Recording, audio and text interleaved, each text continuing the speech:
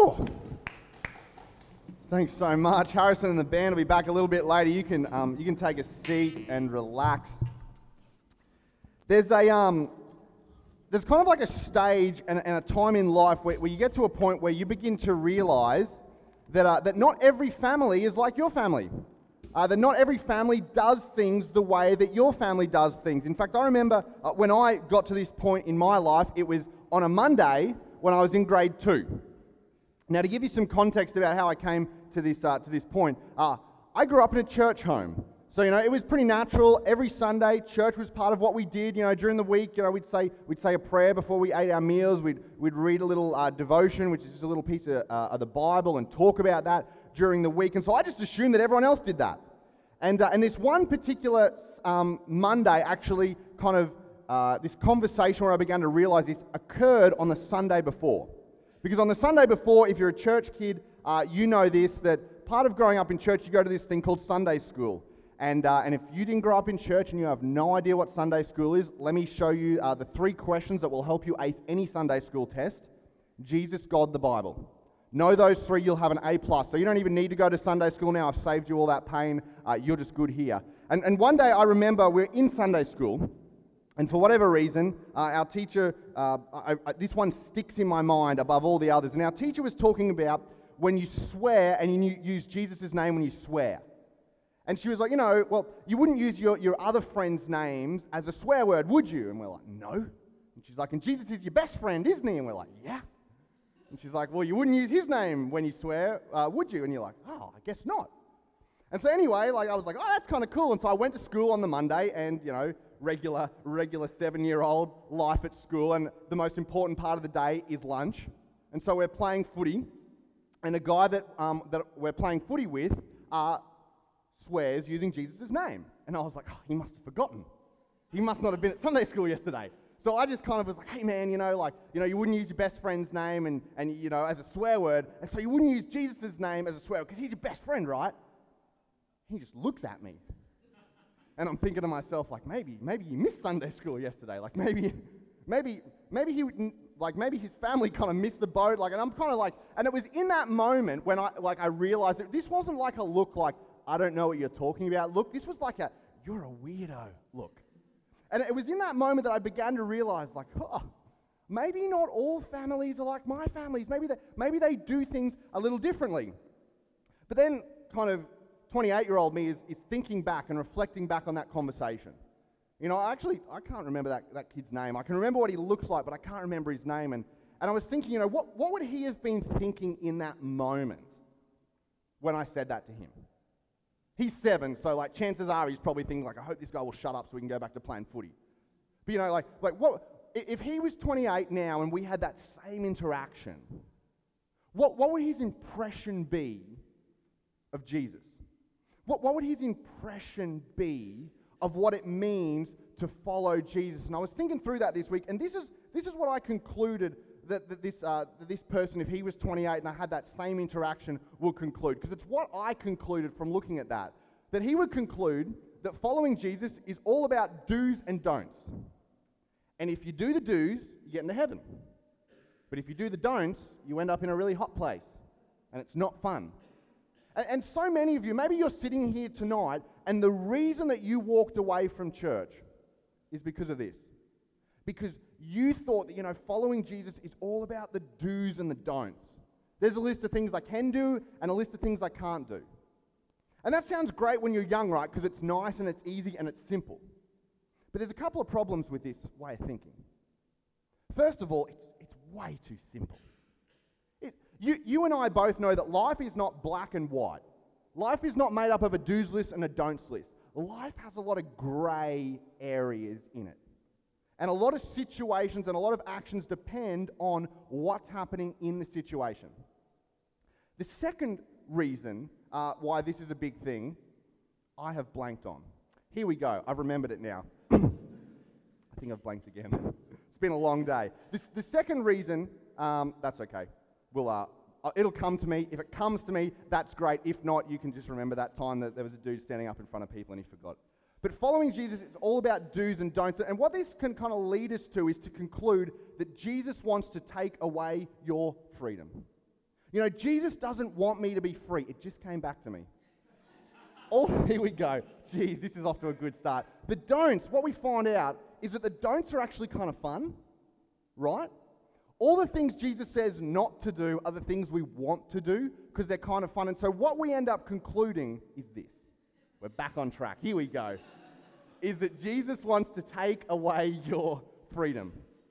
And when we kind of look at it that way, you know, so many of us, and I don't blame you if you've kind of come to this conclusion or you've asked this question. And it's this question, you know, why would I want to follow Jesus when he wants to take away my freedom?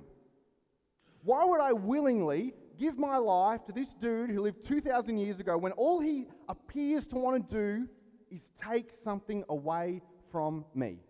And if you're new here to Beyond, my name is Chris, and usually I remember my intros are much better than that. But you're actually joining us on part 2 of a series that we're doing called Making Sense of God. Cannon Carves, Kukul, and Jimmy kind of walked us through that. But really the way we do things, if you missed last week, we kind of started and launched last week. And what we kind of did was set the scene for the entire series. And our agenda with this series is to kind of talk us through and help us make sense of God, because we believe that making sense of God will help you make the best sense of your life. Because if a God exists, if some higher power exists that created this world, it only makes sense that you would make the best sense of your life if you made better sense of God. And so our goal, I'll let you know what our agenda is with this series. Our agenda with this series is that by the end of the next few weeks, that you would have moved forward in your ability to make sense of God. And that you would have made a little bit of progress forward in making better sense of your life because you made better sense of God. And if you missed it last week, we looked at this. We tried to make sense of meaning. You know, how does God give meaning to our lives? And you can listen to that. Part 1 is up on iTunes and SoundCloud. Part 3 next week is a big one. We're going to talk about this, suffering. How do we make sense of suffering? You know, if God is all good, why does bad stuff happen? Part 4, we're gonna wrestle this one to the ground, doubt. Because maybe some of you are followers of Jesus and you've got some doubts, and you're not sure what to do with them, because you've been taught and you've been brought up to believe that you're not supposed to have doubts. You're just supposed to charge on. And maybe there are some of you out there who would maybe consider following Jesus, but you feel that in order to follow Jesus, you have to have it all together and you have to know the answer to every single question. And so you kind of go, well, I've got some doubts and I don't know if I can make sense of God and I don't know if I can follow Jesus. Join us for part 4 because we're going to talk about that. But tonight, the big thing that we're going to wrestle to the ground, we already looked at it, we already saw this tension is, you know, why would I want to follow Jesus when he wants to take away my freedom? And a lot of our discussion, the launch-off point for our discussion tonight, has to do with this one word: sin. Straight away, me just saying that has probably made some of you uncomfortable because you've had a negative experience with this word. And I'll be honest, as someone in church world, this word has been misused and abused throughout church history. And I actually think that a lot of our misunderstanding of this whole idea of sin can be attributed to some of the ways that followers of Jesus behave. Because I actually think that followers of Jesus don't actually fully understand what this word means and what this word actually looks like. And the reason is because of this saying, I'm a Christian. So there comes a point, right, when you're in high school. For those of you some of you that was a long time ago, some of you that was just very recently, where you're in high school and all of a sudden the party scene rolls around. And you rock up at a party scene and it's just mandatory at parties in high school there has to be one token Christian at every party. And there's that one token Christian at the party and they're not drinking and someone asks them, why aren't you drinking? And they respond with this, because I'm a Christian. As if that answers anything. And everyone's like, okay, well, why aren't you drinking? Because I'm a Christian. No one gets it. Everyone's just like, oh, I don't understand. And then we kind of take this mentality and we play it out through our lives. You know, when they say like, well, we believe as followers of Jesus that sex has a context. Well, why? Because I'm a Christian.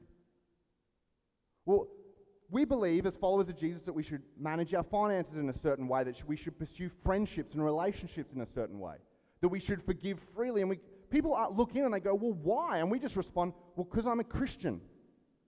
Because I'm a Christian. And that doesn't explain anything, it just confuses everyone. And I would be honest, if I was from the outside looking in and people said, I'm a Christian, to justify why they do things, I would just go, well, Christianity is just a whole bunch of do's and a whole bunch of don'ts. And I want to be able to do the things that I want to do. I don't want some 2,000-year-old carpenter telling me what I can and what I can't do. And so I want to start with a better understanding of sin. Because, see, this word sin, when you open the pages of the New Testament, and when you look at it, what you discover is that it's actually in reference to archery. This word that's used is used to describe archers drawing their bows back and aiming at a target. And this word sin actually means to miss the mark. That's what it means. It means that there's a target that you're aiming for and we miss the mark. Now, I'll be honest, I'm not an archer at all. I don't even really like camping, as you would have discovered, but I do know how to operate a Nerf gun. So I figured, we should bring this into the 21st century, so we're going to talk about Nerf guns. Because the truth is, regardless of whether you're a follower of Jesus or not, we all are aiming at something. All of us take our Nerf guns, or maybe there are some of you out here who are legit archers. Like that's seriously impressive. But for me, I'm not. But all of us aim at something. We look down the barrel of life and we take aim at something. For some of us, that's happiness. We want our life, and all we're aiming at in our life is happiness. I just want to be happy. I just want to find that relationship that makes me happy, and then bang, I'll hit it. I just want to find that job that makes me happy. I just want to earn enough money so that I'll be happy. I just wish I had enough time, then I could really be happy. For some of you, you're aiming for that perfect relationship. You're just like, if I could just find him, if I could just find her, life would be complete. Some of you are aiming for that dream job. If I could just get the grades now in high school, and if I can get the grades when I get to uni, then I'll get that internship and I'll get that scholarship and it'll all be good, and then I'll finally get that dream job that I've been aiming for. And the truth is, while we're all aiming at something, we all miss the mark. Every single one of us, regardless of whether you're a follower of Jesus, there are times where you miss the mark of what you're aiming at. And in that moment, you have to ask, and I have to ask a question. And the question is this: what do we do now? Now that we've missed what we're aiming at, what do we do now? Because the answer is, maybe we could, get a little bit more stability. We could maybe get like something to lean on. We could try harder and we could get down like this. We could be like those snipers in the movie, get down really low, use the ground as stabilization, dig in with your feet, really take aim and fire at something. We could get people around us to ensure that we don't make those mistakes again. We get like support systems, and we can get in accountability groups, and we can get friends, and we can say, hey, from now on, anytime I'm going to make a bad decision, I'm going to call you, and I'm going to get my advice from you so that I don't miss the mark again. And we can try as hard as we want, but here's the problem. And this is the same problem for you as it is for me. Here's the problem. It's you. And I know that's harsh, but here's why you're the problem and why I'm the problem in my life. Is because you had a front row seat to all the worst decisions you have ever made in your life. You had a front row seat to all the decisions that led to your biggest regrets. All those times when someone told you not to do it and you did it anyway, you had a front row seat. And here's the thing, that your parents told you not to do it, and your friends told you not to do it, and you did it anyway. In fact, some of you deliberately changed the target you were aiming at because your parents told you to aim over here, and so you're like, right, I'm moving it. The target's over here now. I'm gonna hit this target. And we all do it, and then this is also true, right? We begin to recognize that if you always did what you wanted to do, it would lead you where you don't want to go. Because I get that some of you are like, well, Chris, I'm not giving my freedom to Jesus. I'm not giving it to my mom or my dad or my brother or my sister. It's mine. I'm going to do what I want when I want. Here's the problem, though. You have done what you want when you want. or you've witnessed friends of yours do what you want when they wanted. You know that friend that got into that relationship with that guy or that girl, and everybody told him it was a bad idea. People they didn't even know were telling him it was a bad idea. And they were like, no, I want to. You don't understand, it's love. You don't understand, this is different. And then 6 months later, they were brokenhearted. And doing what they wanted led them to where they didn't want to go. And you've experienced this as well in your life where you know you're saving for something and you've got some bills coming up, but then it's kind of treat yourself day because you've had a big day and it's stressful. And I get it. And you said, so what I want is to treat myself. And so you went out and you spent that money, and then the next month you had to go without your phone because you didn't have enough money to pay your phone bill, and it led you to where you did not want to go. Doing what you want led you to where you didn't want to go. And we're going to explore this tonight because this kind of thinking and this whole idea, you know, that Jesus wants to take away my freedom is not something that is new to the 21st century. In fact, this was something that the early churches in the first century experienced. And there was a guy called Paul. He was actually a Christian killer before he became a Christian. And once he became a Christian, he traveled around the Mediterranean rim, starting churches, starting these Jesus movements, much like one of this, much like Beyond. And he would start them, and then he would move on and start another one. And he would hear what was going on through the leaders he left at those churches, and then he would write letters to address some of the things in those churches. And Paul, there was a particular church that he started in this city called Corinth, and we'll find out a little bit more about Corinth in a second. But Paul writes, we have two of the letters that Paul wrote to Corinth. And in it, the big summary that Paul talks about in one portion, I just want to summarize it for you. He says this. He says, if your version of Christianity doesn't make you feel free, you're doing it wrong. In other words, if you've been led to believe that Jesus wants to pull something away from you and take something away from you and take away your freedom, you've got the wrong version. You're doing it wrong. You've been led to believe something that is not true. And Corinth actually experienced this, and to understand why Corinth experienced this, you need to understand that in the first century, they were a very, very pagan culture. Corinth was a pagan city. It was known throughout the region for being a pagan city. And if you don't know anything about pagan religions are usually characterized by two things: a lot of sexual immorality and a lot of general immorality. A lot of sexual immorality and a lot of general immorality. In fact, the church in Corinth, you think you've had a bad church experience, okay? The church in Corinth, Paul had to write to them to address a lot of issues, but here's just two. One of them, he said to them, guys, can you please stop going back to the old pagan temple and having sex with the temple prostitutes? Okay, that would be great if you could not do that. Because they felt that their freedom was being taken away. And Paul explained to them, no, it actually opens up your freedom to be faithful to your wife. And then there's another thing that he writes about is that when they would have communion, which Josh talked about earlier, and we're going to share in later, they would get drunk on the communion wine. And Paul wrote to them, and he was like, guys, you've got to stop getting drunk on the communion wine. Like you thought your church experience was bad. You should have been at Corinth. And Paul's writing this letter to them, and in the midst of this letter, or these two letters, he writes one sentence. And in this one sentence, he encapsulates why Jesus doesn't want to take your freedom away. In fact, he encapsulates and he shows them why if your version of Christianity doesn't make you feel free, you're doing it wrong. And he starts like this.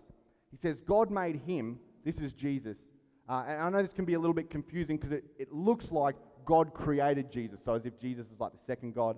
What this really means is that God, when he entered into history, was Jesus. So God in a bod, we would say. So when God in a bod entered into history, who had no sin. In other words, when Jesus entered into history, he had never, ever missed the mark. Could you imagine what your life would be like if you'd never missed the mark? Where you'd be relationally or financially, where you'd be spiritually, if you would never miss the mark. When Jesus stepped into history, that was him because he was God in a bod. And he made him who had no sin to be not freedom, but sin. See, when Jesus entered into history, and he lived for 33 years, and then he was tortured and hung on a cross. He didn't just die for the sins of the world. He actually became sin. He actually became every single time anyone in history had ever missed the mark. Now think about that for a second. That means that any racist comment that's ever been made, Jesus became. Any act of violence that's ever been perpetrated, Jesus became. Any act of abuse, Jesus became. That means that any time in your life that you have missed the mark, when he was hanging on the cross, Jesus became that. And here's the reason why he did that. Not to be able to hold it over your head and be like, see, I told you, I've got you, I'm judging you now. I took one for you, now you owe me. No, here's why he did it. For us. He did it for you. Because when he was in heaven and he saw that humanity had missed the mark, his mark of perfection, because if you're God, you've only got one mark by definition, one target that you're aiming at is perfection. When he saw that humanity had missed that mark, he asked one question. And the question wasn't, what does freedom require of me? The question was this: what does love require of me? And when Jesus looked at humanity, he said, you know what love requires of me? Love requires of me to give up my freedom and enter into history.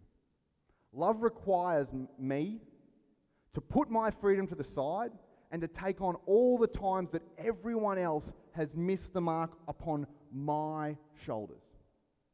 And here's why he did it. Paul finishes up the sentence. He says he did it so that in him we may become the righteousness of God.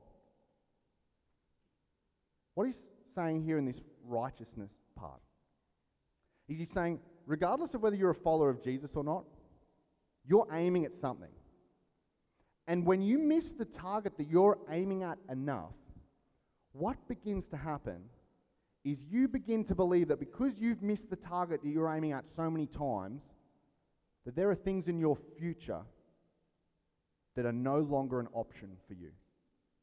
When you miss the target, whatever target it is you're aiming at, you begin to make that part of your story. And you say, because of what happened in the past in my story, now that disqualifies me from the future of my story. Some of you will say words like, I'm unworthy. I don't deserve that. Some of you believe that because of the times that you've missed the mark in the past relationally, that means that your relationships are all going to look and all going to feel and all going to be a certain way into the future. Some of you believe that because of the way you've missed the mark financially, that all your financial situations are going to look that way and be that way and think that way into the future. Some of you believe that because of circumstances that have happened and things people have said and done against you in the past, that now defines the rest of your future. And when Jesus stepped into history, Jesus steps into the gap. The gap between perfection and where we miss the mark. And Jesus says, I'm here to bridge that gap. And the reason I'm here to bridge it is so that you can hit your mark, so that your past and all the times that you've missed the mark actually don't disqualify you from the future you have and from the future you want. In fact, you can have the future you want by beginning to enter into the freedom that Jesus has won for you. What Paul is saying to the Corinthians, what he's writing to that church and what he's whispering through the centuries to us is simply this, that Jesus didn't come to take your freedom. He actually gave up his freedom so that you and I could experience freedom. He wants you to live life to the absolute fullest. And so where does that leave us? What does that look like moving forwards? Well, like I said, the truth is we're all aiming at a mark. And this week, what I want you to do is I want you to begin to live or take a step towards living in the freedom that Jesus has won for you. Because if you're honest, right, and if I'm honest, those marks that we aim at and those targets that we're aiming at in our lives, when we feel like we miss them and we feel like now I can't have the future, I can't do certain things because I've missed it, Jesus is offering us an alternative, and although you might push back, what's the other option? To continue to believe that you can't have the future that you want? And so this week's Form Monday, and if you're new here, the Form Monday is essentially the application of everything we've been talking about here tonight. This week's Form Monday has a couple of parts, but I want you to begin to live in the freedom, but here's a few of the parts. The first part is this. I want you to acknowledge that you've actually missed the mark. This should be easy for us, right? But we all know that there are times where we don't like to admit that we're wrong. We don't like to admit that we missed the mark. But this week, I just want you to take an opportunity to acknowledge those times in your life where you have missed the mark. And then I want you to go a step further. And I want you to actually begin to identify, where have I missed the mark? What have I done that's caused me to miss the mark? What things in my life, what habits in my life, what relationships in my life, what negative patterns of thinking in my life have contributed to me missing the mark? Identify, be specific on this one. And here's the final part, and this is deliberately vague, and you'll understand why in a minute. I want you to aim at a new mark. I actually want you to aim at perfection. I actually want you to aim at God's mark for you. Not because you can hit it, but because you've got someone standing in the gap. So that when you aim for the best relationships, when you aim for the best love life, when you aim for the best career, that you're aiming at something that's going to pay off and that there is someone standing in the gap to catch you. And so that might look different for different people here tonight. For some of you, this might be your very first time and this whole Jesus thing is brand new to you, and so you don't even know what Jesus' mark is. You have no idea. And so for you to aim at a new mark, it literally might just be, come back next week. Come back next week and keep hanging out. For some of you, aiming at a new mark might mean that tonight you take the step and you get connected in a connect group. That you realize that, hey, you know, I've been trying to do life on my own, and it's difficult for me to aim at the mark that I want to aim at. It's difficult for me to follow Jesus when I'm out here riding solo. It's so much better, and it would be so much easier if I was surrounded by people who are all moving in the same destination and all aiming at the same mark as me. Maybe there are others of you who for whatever reason, you know, you've been holding on to your finances.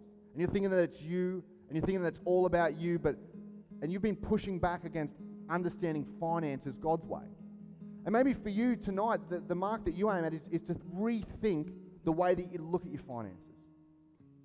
I don't know what that is for you, but I want you to decide what that looks like for you and begin to take a step towards that. And as we bring this to a close, I just want to ask you one final question. Because I know, trust me, I know that when a person gets up the front and they tell you to do something and they tell you to like make a new mark, like your initial reaction is to go, don't tell me what to do. No, I will not tell you what to do. Trust me, I get that, okay? I am that way inclined. But here's the question I want to ask you, because I just want you to see how important this is. If you don't want to change what you're aiming at, ask this question. Will what you're aiming at love you back?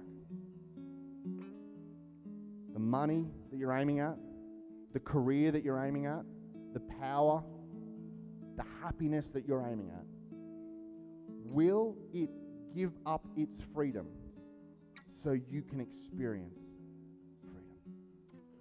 Will it care when you don't miss the mark? Will it go out of its way to make sure that you end up where you want to end up, even if you miss it? Because the truth is, you and I both know, if we're really, really honest, that in the times in our life when we miss the mark, what we really need is not a self-help guru. We don't really need a 10-step formula to get better. What we really need is a Savior to stand in the gap for us. And this is where Christianity differs from every other world religion. Every other world religion says, if you follow a list of do's and don'ts, then God will love you. But Christianity is different because it says Jesus stepped into history and wrote himself into your story. so that you could experience freedom, because he was a God that wanted to love you back. And he loved you first, even before you decided whether you were going to love him or not. So this week, begin to acknowledge and identify and aim at a new target.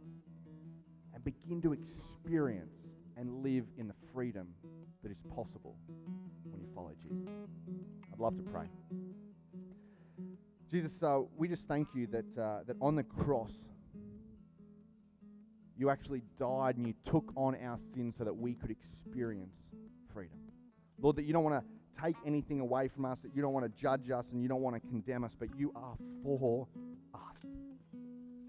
That you ask, what does love require of me? And Lord, I know that there are probably some people here tonight, and that's a real challenge for them to think.